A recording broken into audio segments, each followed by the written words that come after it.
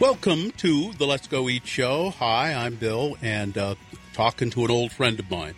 I wish Dean Cardinale and I were like buddies. I mean, really best friends.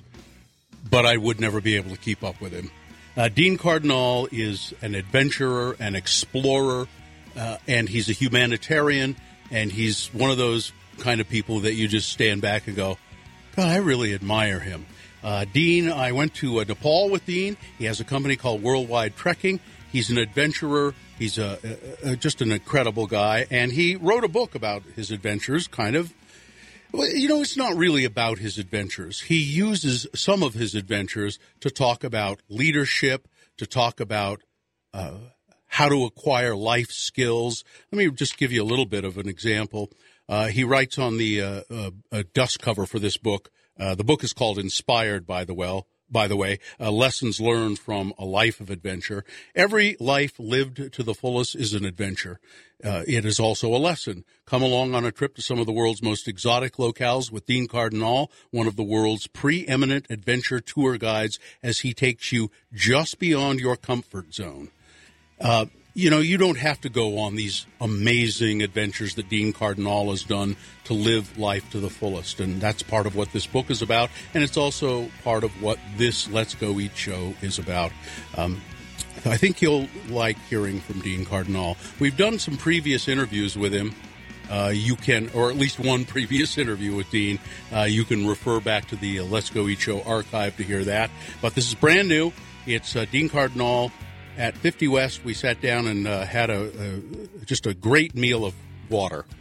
Dean and I shared water. That's all we had, and talked about his new book, Inspired. Here it is, Dean Cardinale on the Let's Go Eat show. You know, Bill, if people like the book, like what they hear, want to hear more, want to read the book, we have a copy to give away for our listeners. So email me, Dylan at theletsgoeatshow.com, DYLAN, and we'll get you a copy of the book. Well, that's mighty generous of you. Our stores, did they start the guns up at the snowmaking stuff up at... I just came down from Snowbird just now, and their snowmaking is starting up, and we picked up like 7 inches of snow last night at the base. So of real snow? Yeah.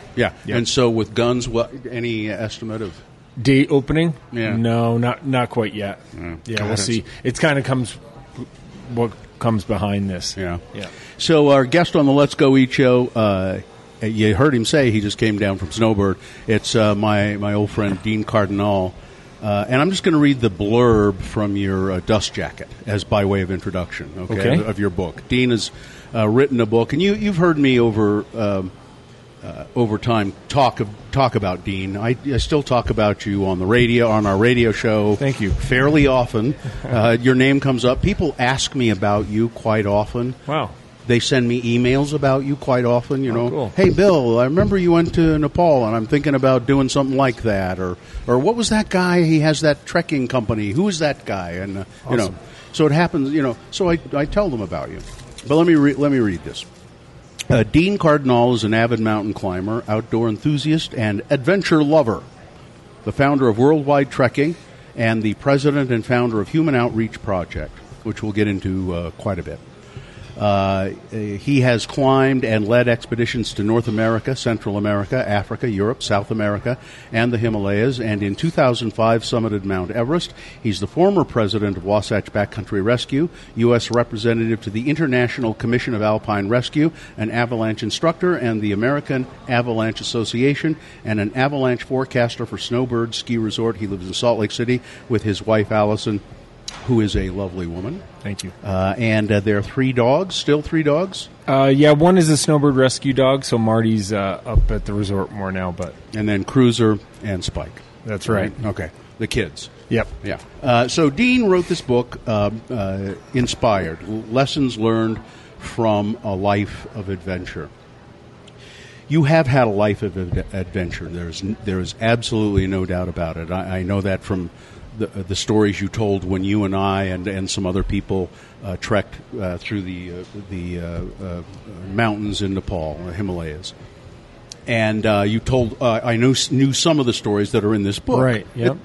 It's a life of adventure that began when you said when you were 22 years old and in the Catskill region of New York, and I guess you were working in Manhattan. Was that right? I was in Albany, New York. Oh, that's even which worse. is even worse, Yeah. much worse. Yeah. You were from a family of engineers, and Yeah, my father ran an engineering firm with a construction company, and they had a restaurant. And still there, still doing that kind of yeah, stuff. my brother runs the engineering company now. My sister has a hotel and restaurant, so they're still all back east. And so you got a degree in that kind of stuff, and were expected to sort of follow in the family footsteps. I was, yeah. I got a degree in mechanical design, and it took me 5 years. I ski raced through college, and then went to work for a few months. And people who don't know, I mean, the Catskill region and the upstate New York, I mean, it's beautiful. Mountains and woods, and so you were an outdoors kind of guy anyway, right? And I went to college in New Hampshire, so very much outdoors. Woodsy and outdoorsy. Mountain biking, climbing, skiing. Did all that stuff, but studied, and then it was you were expected to lead kind of the button-down life. Yep. Put on a tie. Pretty much, yeah. Go to work for the family business, and you did that for a while. I did that from May when I graduated until about October. And by that time, I was miserable enough. Yeah, not a super long career. I remember walking into my father's office and saying, day after Christmas, I'm going to move to Utah. You'd been out here. I had been out here, and it was pretty hard to forget. And, I had been to Colorado. I had ski racing career through college. I raced for the NCAA Division I, so I was traveling and skiing, so seeing a lot of the country in Canada and elsewhere. And I just had my sights set on Utah and came out, got a job at Snowbird. And my first job at Snowbird, I was working in the forklift restaurant as a line cook for the first winter. There you go. Yep. You still eat there occasionally. I do occasionally. And that summer, I got on with the trail crew, and by the next second winter, I was working with the ski patrol. How did your family take all of that? They were they weren't negative towards it, but they weren't really super supportive. They thought, he'll be back. Yeah, that's pretty much the case, yeah. And I never went back. Never went back. No.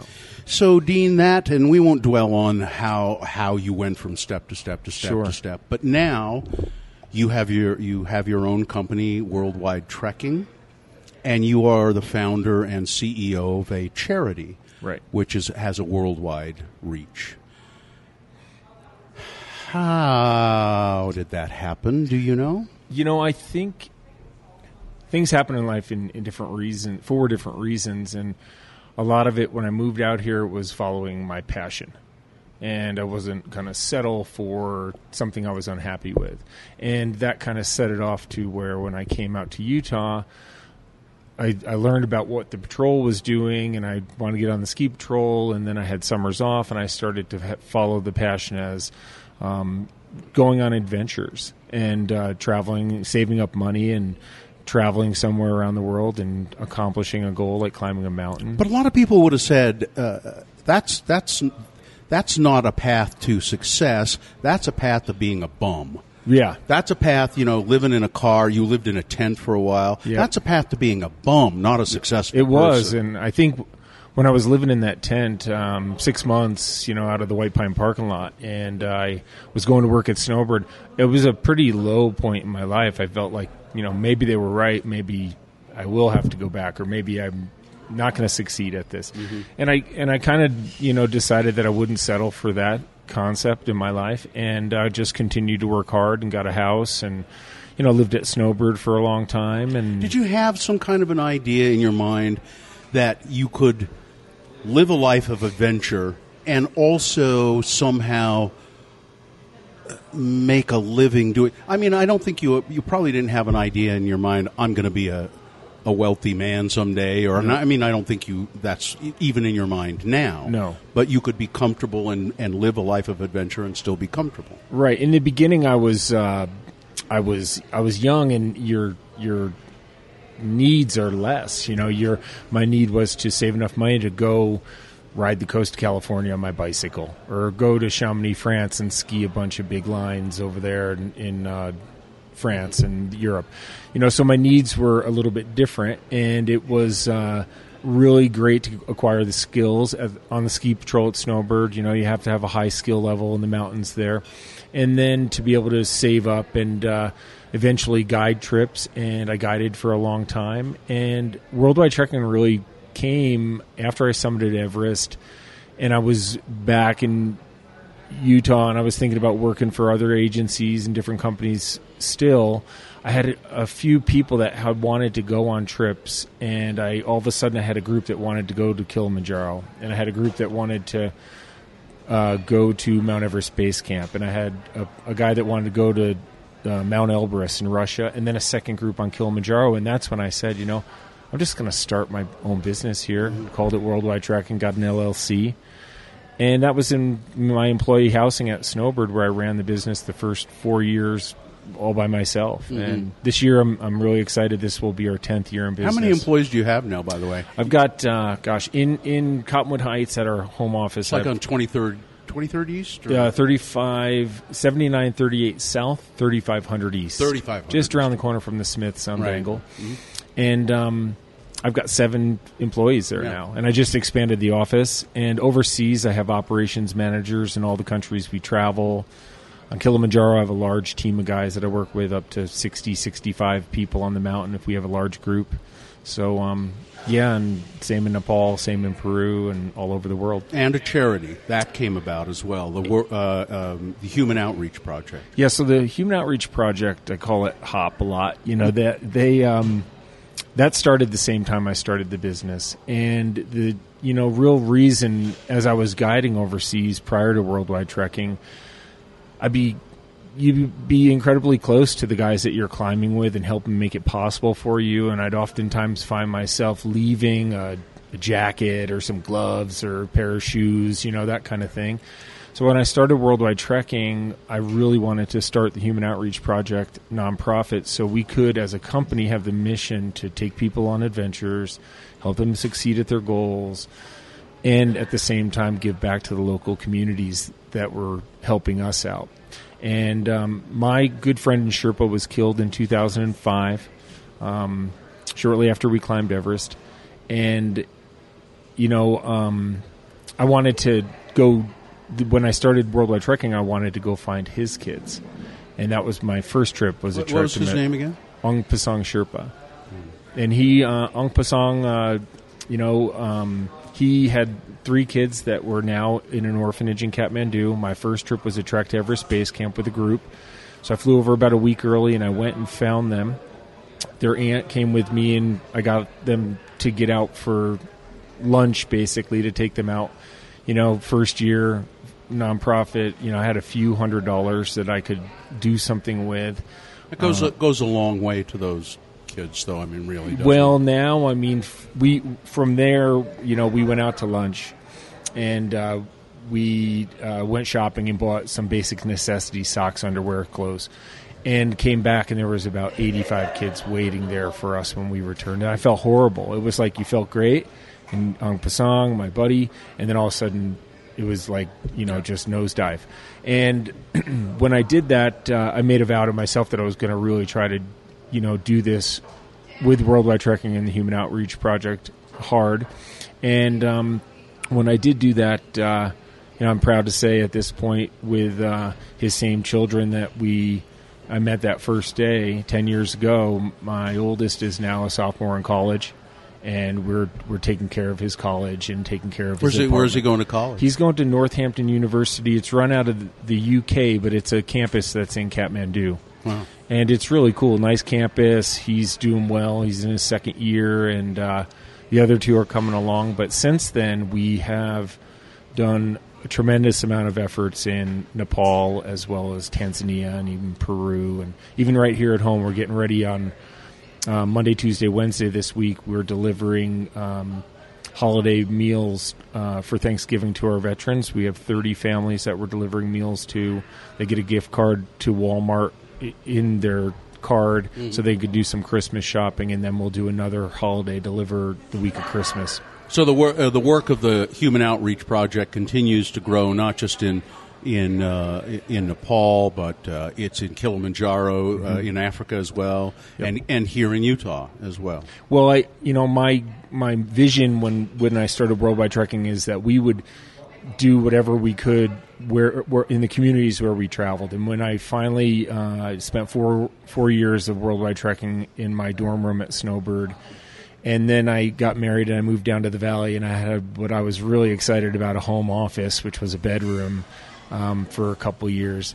And then about 4 years ago, we moved to the office space in Cottonwood Heights. And when I moved there, I thought, as part of our mission, now here we are, we're established in Utah, we really should be doing something here at home. Yeah. So that's when we started the Veterans Holiday Program. And the first year I did 6 families. I delivered all the meals myself.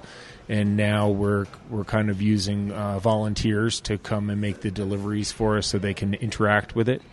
And, we'll do 30 families this year, twice. So if people may not be interested in trekking around the world, but and some people are like this. They get they have great interest in trekking around the world through the experiences of others. Sure. Reading about it, and that's great, and experiencing secondhand the adventures of other people, and and helping out through a charity like this is also kind of part of that for them. How can people get involved just here in Utah with the Human Outreach Project? So if you go to the humanoutreachproject.org or stop by our office at Worldwide Trekking, we have an office in there as well. Contact us. And like here at home, we want to do these programs with the veterans here, and they can help make deliveries. There's a lot of things that we need to do around the office that we use volunteers. I have a volunteer right now helping us make some videos because he has video editing skills. So there's a lot of ways to get involved. Overseas, we do a lot of what we call voluntourism, where people might go to Tanzania and they spend a week volunteering at our orphanage. We have 4 acres of land there. We have children. And they spend a week there volunteering, and then maybe they do a short safari, or maybe they just go for the volunteer portion of it. And they can do the same in Nepal. We have programs there, or Peru, anywhere that we travel and are established. Let's talk about the book now. So that's kind of an overview of the story of Dean Cardinale, but then we get into specifics of the book that you wrote, Inspired: Lessons Learned from a Life of Adventure. What did you want people to take from this book mostly? I think the most important thing in life with people is finding what you're passionate about and then following your passion. And because, I always say I speak to a lot of high schools and colleges and different groups. And, one of the things I always say, if you find something that you're truly passionate about, you'll never work a day in your life. You get up, you're doing what you love. It doesn't feel like work. You're not there, wishing for the day to be done. Yeah. And in this, I shared 10 stories. They are not all successful stories, and I think that was the other portion of it, is I think as you read my bio, and it sounds really good on paper and that kind of thing, that doesn't come with a lot of hard work and failures. And a lot of my stories are ones where I didn't summit the mountain, or I had to turn back on a mountain, or I almost got killed, or I got locked in a storage container, or something wasn't perfect. That's what the storage container story is really. You told that to me before, and then I read it again last night. Good. And when you first told it to me, I thought, now come on, he's got to be embellishing this a little bit.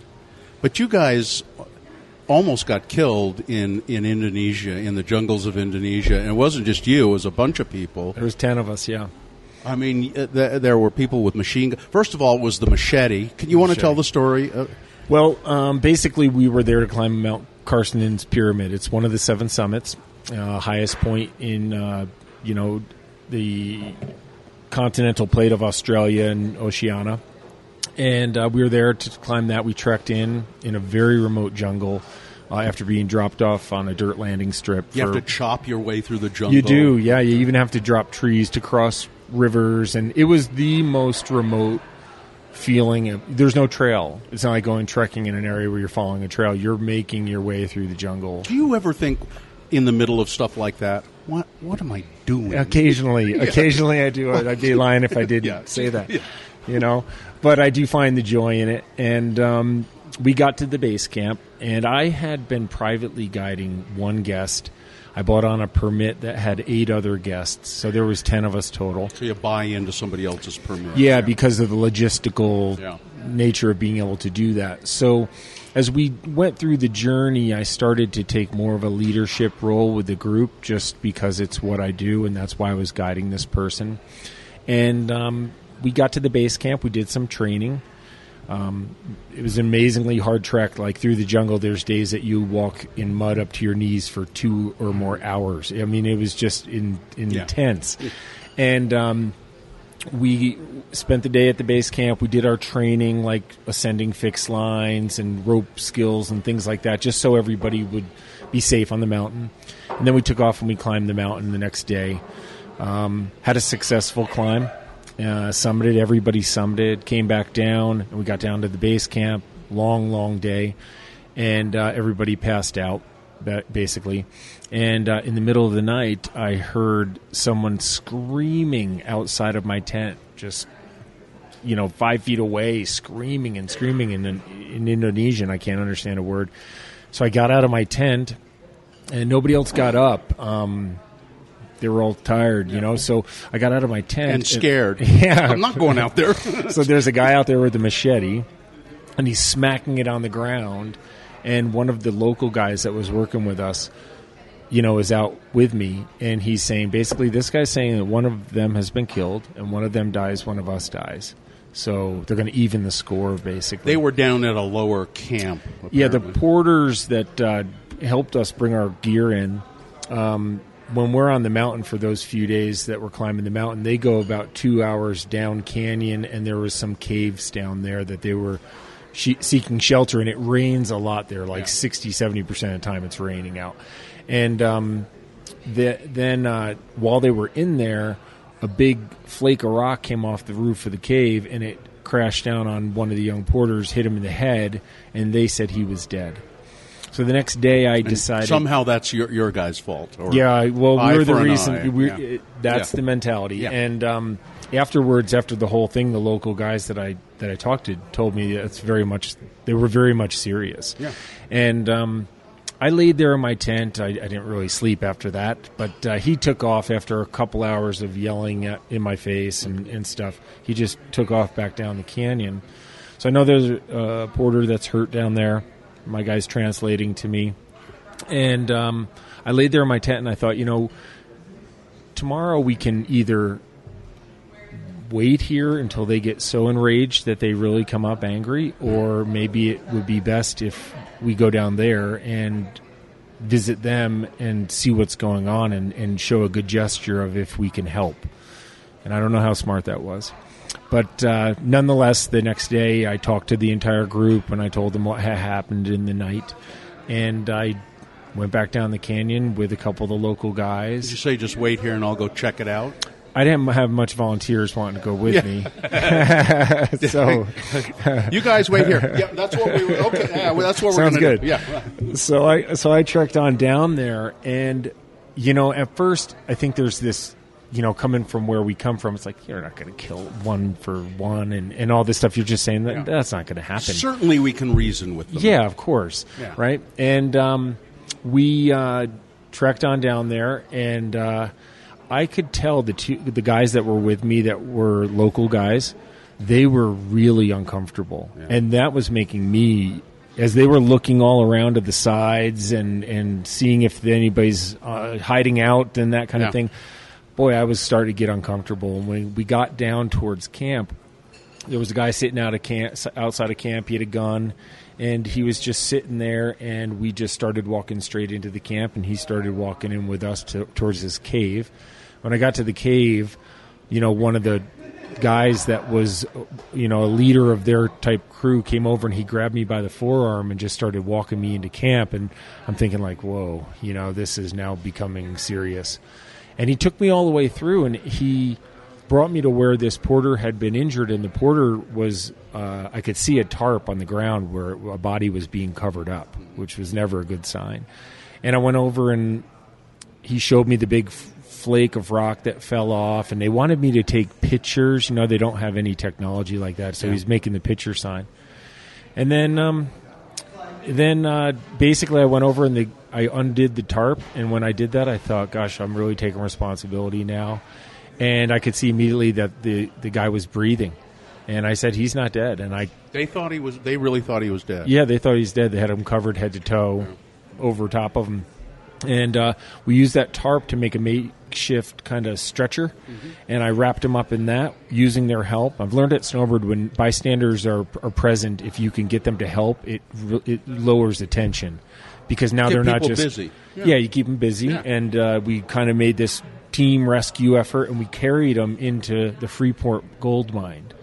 And there's a huge gold mine. Gold mine there. I've seen pictures of it. So we carried them on in there, and the security force, of course, met us. We came over the rise. There's a few guys up there with machine guns, and we just went right towards them. They called an ambulance, took them away. And then I went, by the end of the day, right around sunset or so, I was back at our high camp. So you must be thinking at this time, we're pretty good here. This is good. We're good. We've solved the situation. They know we've helped, and they're not going to kill us. Right. So, that's what I'm thinking. At least we did what we could do. Yeah. And I went back up the group. I briefed the group on what happened. Oh, Dean, thanks so much. My God. Oh, my God. They thought that I was just, one for one. I was gone. Yeah. So we thought they were going to kill you, but that's great. So I went back up there, briefed the group, and when we started to talk about it as a group, I decided that, everybody say how they feel and what they think we should do as a group. And we were all pretty uncomfortable trekking back through the jungle with this group that threatened our life, showing up at the village without one of their... then there's a whole bunch of other people that get involved with what they want to do to us, because now this boy is not with us. Yeah. He's somewhere in the hospital. And... we decided that we'd go back down. I told them that they came with an ambulance and took them away. Maybe they'll get us a rescue. And we went down, and it was the security force at the Freeport mine. And it's a long story. There's a lot of details, as you know. But, basically we went down, the security force. We spent 10 days in a storage container. Locked you up in a storage container. How many people? We could get out, in and out, to go to the bathroom and stuff. There was 10 of us total. But when we lay down to go to bed... In the evening, we were like shoulder to shoulder, like logs of firewood. Was there ever any explanation really why they detained you for so long? I mean, I know there's tight security. There was a lot of unrest at that time with striking miners. That was a big part of it. Yeah. Did they detain you? Did they try to explain it because it was for your own safety, or did they? No. They were pretty aggressive towards us. They think you were going to steal their gold? Well, I think there's a securities issue in some ways with that, but really, I think the mining operation being on strike incapacitated the road out of the mine back to the airport. So I think they could have thought, we'll keep these guys for a few days, and they'll give us a bribe, and then we'll drive them back out of here towards the airport. And they couldn't do that because there was no access in and out. But, they did a couple things. They came to the mine, or to that Connex container, and woke me up. I would get up every 2 hours all through the night, getting up and standing out front with two guys that were just pretty much talking and aggressively talking. I can't understand what they're saying, offering me a cigarette and blowing the smoke in my face. Just after 4 or 5 days of that gets really to be a difficult situation, mentally. You get emotional and scared. And well, in the beginning, you again have a little bit of denial and hope. You're just like, oh, God, okay, they're going to come get us out of here. Day 3. They're going to come get us out of here, but this is a long time. They're giving us a little container with a portion of rice in it, like white rice, and a water bottle every day. And then, day 6, you're starting to say, whoa. Did you ever think that they were going to kill you, or did you think they were going to, just put you in a jail somewhere and let you rot? Or? I was the most uncomfortable late in the week, that the 5-6 days into it, in the middle of the night, because they would have a bunch of different security guards, and they could come pop by anytime, every couple hours. Yeah. And I remember standing out there with 3 guys in particular, each of them having an automatic weapon. They're, screaming in my face, and they're talking to each other, but one guy is not talking at all. He's just standing there staring at me. And I'm thinking, like, gosh, in any second these guys could just fap. Yeah, and we're dead. Yeah, and I mean, it's not like anybody's. We were very remote, who knows where you'd end up. And, it would take a long time for anybody to figure out what had happened. Yeah. So what I did, obviously, I just like anything in my life, you try to put out that negative thinking, and it's a hurdle. You're sitting there trying to not think of those bad things and try to think this is going to be okay. Did you keep? So you'd become kind of the de facto leader. Yeah. And it was your decision to go there. Did you keep sort of second-guessing yourself, too, and saying, God, what did I do? Well, it's interesting. When I went back, after I went down and helped do the rescue of the injured porter, and I got back up to the camp late in that evening, and we had a group meeting, and one of the guys that was on the trip, he was a little bit older gentleman than I, and he was from California. He was an American guy, and he stood up to the group and said, I vote that we make Dean the leader and that he can help make these decisions, because you do have to have leadership in a situation like that. And like in the book, what I learned about that is, you take leadership roles when you're guiding and people are signing on to, say, a trip and that kind of thing. There's certain things in life that you don't expect, and that sometimes the leadership role might fall in your lap, and you're there to take it. And it made me do some things. I got in the vehicle one time when they came to get us and locked all the doors, and they smashed the window in with a crowbar and threw me in the ground. And but with that, radio transactions happened, and that's eventually what got us free. What I did learn about the group was that no matter what with leadership, the most important thing is that you treat everybody like an individual. Leaders don't just delegate orders or tell people what to do. They bring people together, and that's what I was really trying to do. When I wouldn't say, now I'm the leader, I'm going to make the decisions, and this is what we're going to do. I'd say, Bill, what do you think? Yeah. And John, what do you think? And so on. And they go around and we discuss it, and it really kind of helped lessen you can imagine 10 days where in a 16-foot container, people are starting to get really short with one another, to say the least, and starting to question your role as a leader. And that's, to me, that's the hardest thing. And it says here in that chapter, the not so reluctant leader is what you called yourself, I guess. But in the end, it worked out. Everybody gets out of there. So basically, when we first went into the mine, I had everybody wait by where this container was, and I went. It was I don't know, 50 feet of visibility, and I went searching for somebody. So I went hiking through the mine.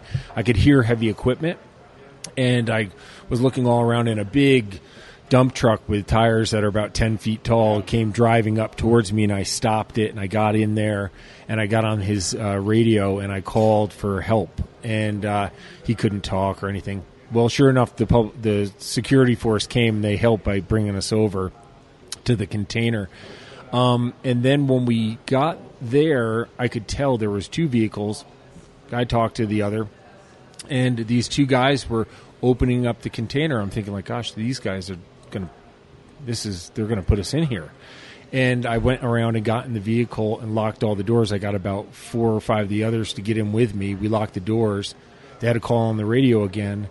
And when they did that, the other vehicle came back. The guy smashed the window in with a crowbar. And then a couple days later, when they had a vehicle there, I stood in front of the vehicle and wouldn't let them drive away. You're getting quite desperate, And my group got out and stood in front of the vehicle, and he had a call for backup. So with all these radio transmissions, eventually what happened was a Western miner named Alec, really thankful for him, he came looking for us and found us. And it took him quite a while to find where we were, but he was listening to the radio calls and traffic. And so he sneaked me up to his office, and I'd send some emails. I'd send an email to Allison, your wife. Yeah, don't everything's fine. Can you send me a credit card with a really high limit? Because I would think I was going to need to charter a helicopter. And, I never really send emails back that say, like, everything's fine. Really, everything's good. But I need a bunch of money. I sent a lot of money. So, so I, over the course of time, he found us. But because of the security force at the mine, it still took like 3 more days till the general manager would let us get through the mine and out. So then they knew. And we were making it quite public, what I mean? We're trying to send a message out so now people do know that we're there and we're being trapped, sent a photo of the group. And then finally I was getting dropped off from his office. He'd sneak me in and out, and I came back and was briefing the group.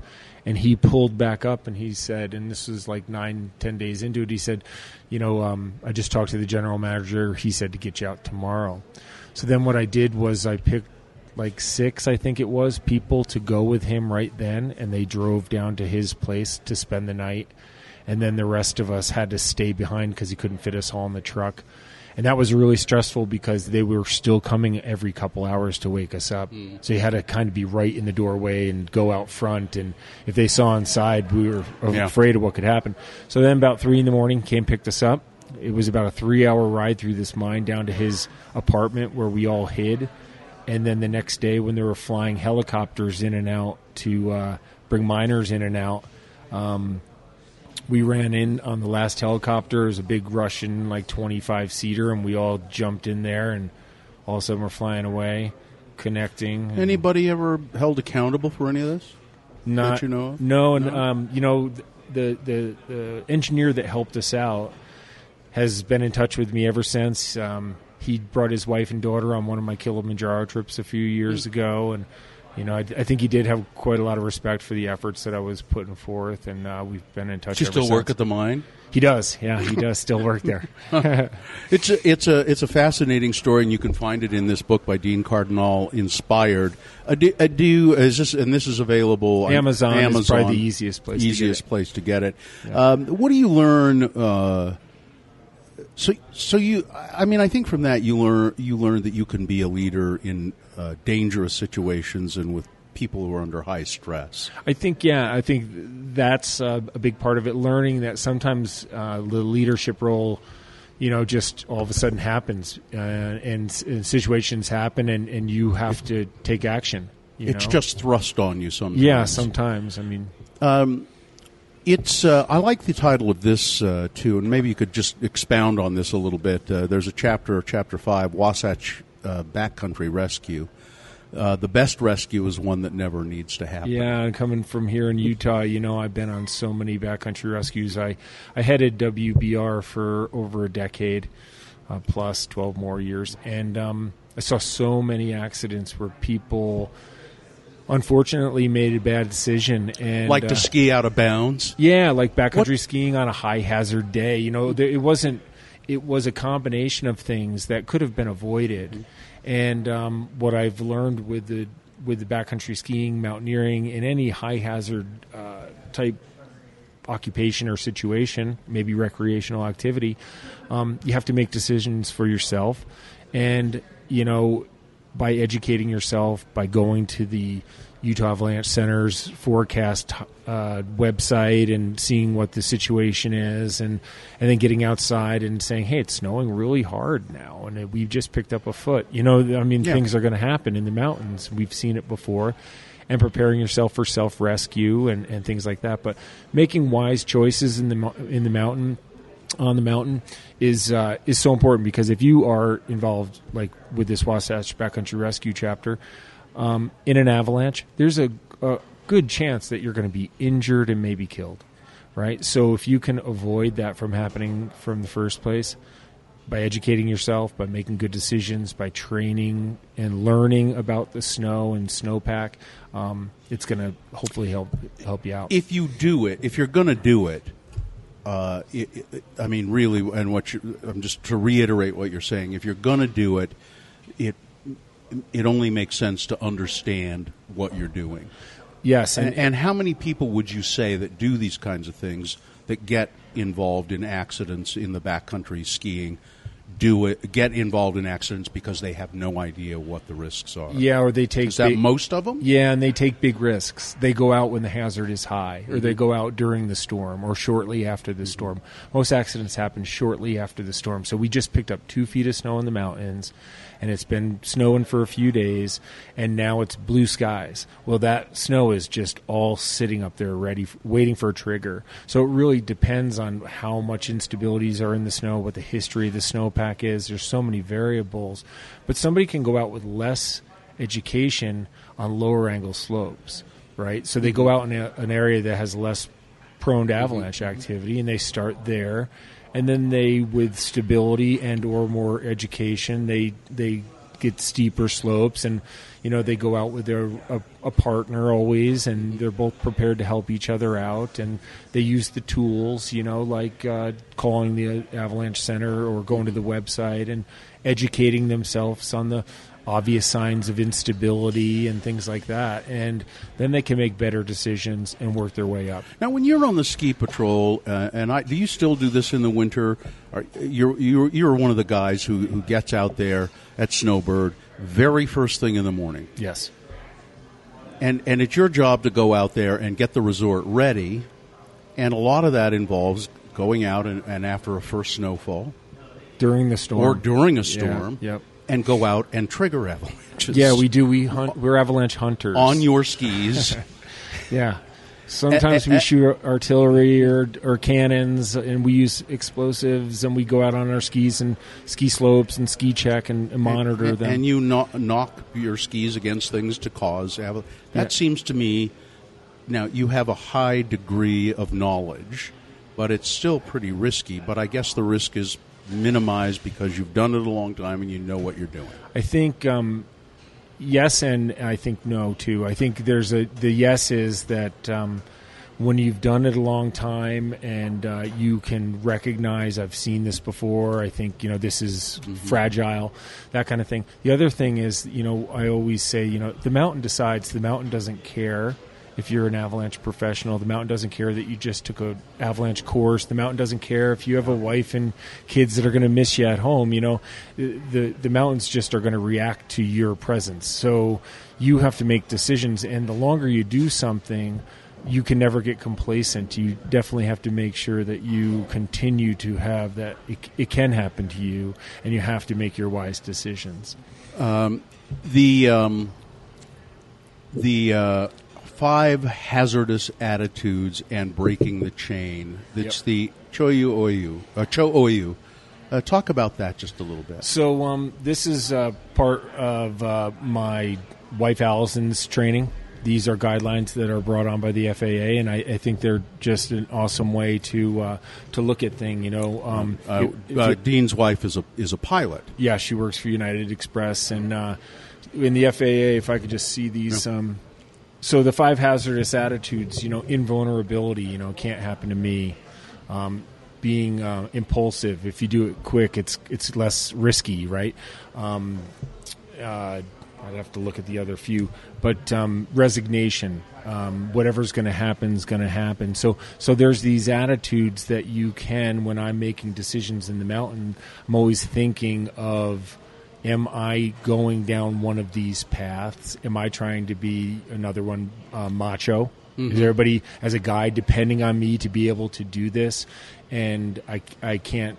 I don't want them to think we can't. So by breaking the chain, it's saying, like, maybe I'm being a little bit invulnerable, thinking it can't happen to me, or maybe I'm being a little bit of overconfident because I have an attitude that's, for lack of a word, macho attitude that, to my group. So it's a matter of recognizing one of the hazardous attitudes, and then by breaking the chain, it's not only recognizing it, stopping it. It's like that old joke. Famous last words are, "Hey guys, watch this." Yeah, exactly. Yeah. The pressure. Yeah. So these are just some really, and they're all different. And I think when you look at accidents, there's a lot of the times. So if you have the 5 hazardous attitudes: resignation, anti-authority, overconfidence, impulsive, or invulnerability. One of those things is going to happen if you're having an accident. most of the time, and sometimes a couple of them. Like I was being overconfident and I was feeling invulnerable. So now, you must have experienced that.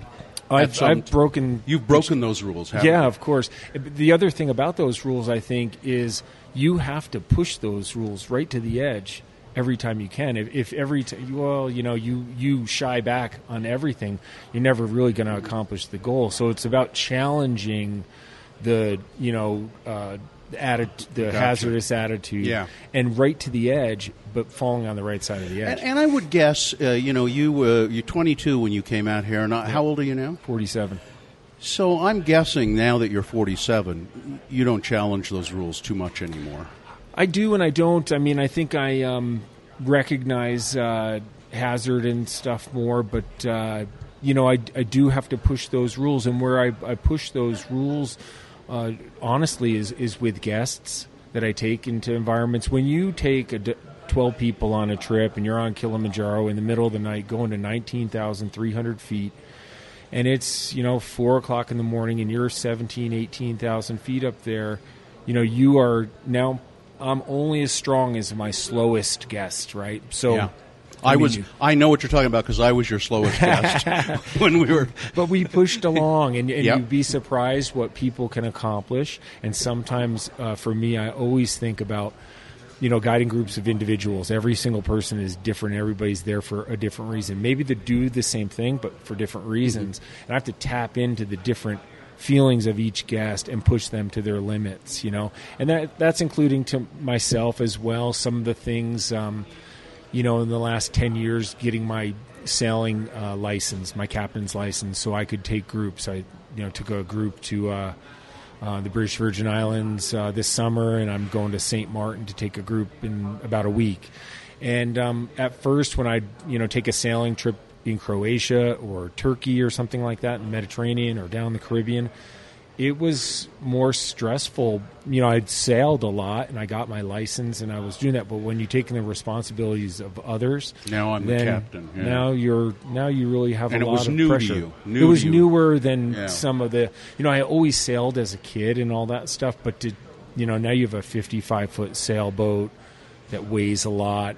That there's a lot going on that kind of vessel.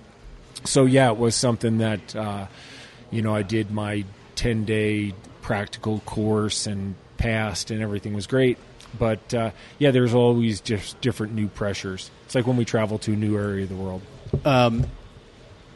Let's finish up a little here. Is a story you told in the book that I found really, really telling, and it's a story that everybody, and it's very short, that everybody should take note of, and it's when you and Allison were on your honeymoon. Cotopaxi, Ecuador. God, I loved that story. I get a lot of good compliments on that story. Oh man! So just briefly, the nut of that story. Enjoy the journey. That's such a great story. Yep. And that was we were on our honeymoon, and Allison was new to hiking on glaciers, and we were using crampons for the first time and things like that. So when you do that and you're climbing this 19,000-foot mountain down there in Ecuador, her ankles were getting fatigued because she wasn't used to the crampons, those spikes that go into the ice, and they were making her ankles turn and just uncomfortable. And at some point I remember just thinking, like, let's just go down. Enjoy. This is our honeymoon. Let's enjoy this. She wasn't having any fun, and we started down, and life was good, and there was no reason we had to summit that mountain. And I think it goes back to when I was a kid and I was working construction for my father, and there would be guys that we would sit there till 7 o'clock when the whistle blew, and you'd start to work. And I remember guys saying, "Come on, 5:30," because that was the time that we quit at the end of the day. And I remember thinking, like, how sad is life when you're looking for the day to end, So for me, it was about enjoy the moment in front of you, enjoy the journey of life, enjoy each precious moment we have. It was, you did something similar kind of for me when we went to Nepal, and I was kind of walking. I had I got sick as we got higher altitude, and I got pretty sick, and it was, And as you say, put one foot in front of the other and just move forward. And that got very difficult to do, And everything gets kind of a fog around you, and you can't eat. Right. You look at the food, and you go, I can't even touch this food. And, you think, how am I going to get there? And, Dean would walk with me and say, we'll be fine. We'll just walk. You'll get to see the base camp. Uh-huh. And so we got to the point where I could see the base camp. Right. I saw it. There it is. Yep. It's right down there. You see it? And I said, yep, there it is. I made it enough. Yeah. I made it enough. I did. I thought, that's there. Okay. And that was fine. And I went and then I got to go to a tea house. That primitive. It was pretty primitive. Yeah, because that's the last one in Gorkshap. Yeah. It's everybody else was in pretty good shape, and they all went up the next day. Kalapatar. Yes. And there was no way I was going to do that. And you Right. said, just stay here and rest. Yeah. So I stayed there and just kind of laid about and felt a lot better. Yep. And the next day we started down. That's a long way out. But it was amazing that very first day you start going down, within 2 hours you're feeling a little better. Right. And a little better and the next day you're feeling way better and way better and way better because the altitude goes away. But it was the same kind of thing though. I just felt, there it was. I've done this and I did it enough. Yeah. I did it enough. And I think that's, people have to enjoy the moments. When I talk to my groups at the beginning of the trip, I tell them, you have to enjoy this journey. You have to enjoy each day and each hour we're out there. Because if you're thinking that you're only going to enjoy standing on top of Kilimanjaro for the 20 minutes we're there and not the rest of the time, I mean, it's not going to be a very fun trip for you. So you have to enjoy being at the tea house and seeing the culture and visiting a monastery, getting your head shaved or whatever you did there. Yeah. So, if you're enjoying all that stuff along the way, you're going to have a successful trip. I even enjoy thinking back upon the sickness, if that's understandable, of feeling that altitude sickness. I even enjoy that, the memory of that. Right. And it was the whole thing was so remarkable. Yeah, the experience of it. I mean, people come back from our trips. I feel so lucky all the time because, I take groups. I have a group of pretty much strangers, maybe a couples and things like that. So you have 10 or 12 people that don't know each other from all over the country. And by the end of the trip, they're, best friends, want to have a reunion and that kind of thing. People get along. They do. They're generally in it for the same reasons, that kind of thing. So they generally get along. I don't have very much tension in groups like that. And when they come back, you're a part of this thing that's quite life-changing for them. And I feel really honored to be a part of so many successful people that I'll take and, bring to, say, Everest Base Camp or Kilimanjaro or Machu Picchu or something, and they're just, just blown away with how it's changed their life. I still have the piece of string. Oh, right, that the llama put around my neck, and I still remember Geljan, the Sherpa who took us, the guide, the head guide, Geljan. Yep. Said the llama wants to know if you have any questions, and I said, I want to know how best to complete our journey. And Geljan translated, and the llama, who looked like he was right out of Hollywood casting, little old man with gigantic glasses. Yeah. And he replied to Geljan. He talked to him for a long time in Nepalese, and Geljan was nodding and nodding and nodding and nodding, and then he turns to me and he says, you must be strong. That's funny. Yeah, it was a great experience. Dean Cardinale, the book is inspired lessons learned from a life of adventure. You can read it in a night just before you go to bed. It's great, some great stories, and worldwide trekking. Just go to worldwide trekking. It's www.trek.com. Yeah, or just look for Worldwide Trekking. Worldwide Trekking, Google it. It'll come up. It's a local company, but he'll take you anywhere pretty much in the world, all over the place. Always a pleasure. Thank you. Thank you so much. I appreciate it, Bill. Thanks, Dylan, for setting all this up for the Let's Go Eat show. Thanks to the club at 50 West here for providing us a space and some delicious water. That's it. I'm Bill Allred. That's it. Remember, if you're pouring the drinks, always make mine adult.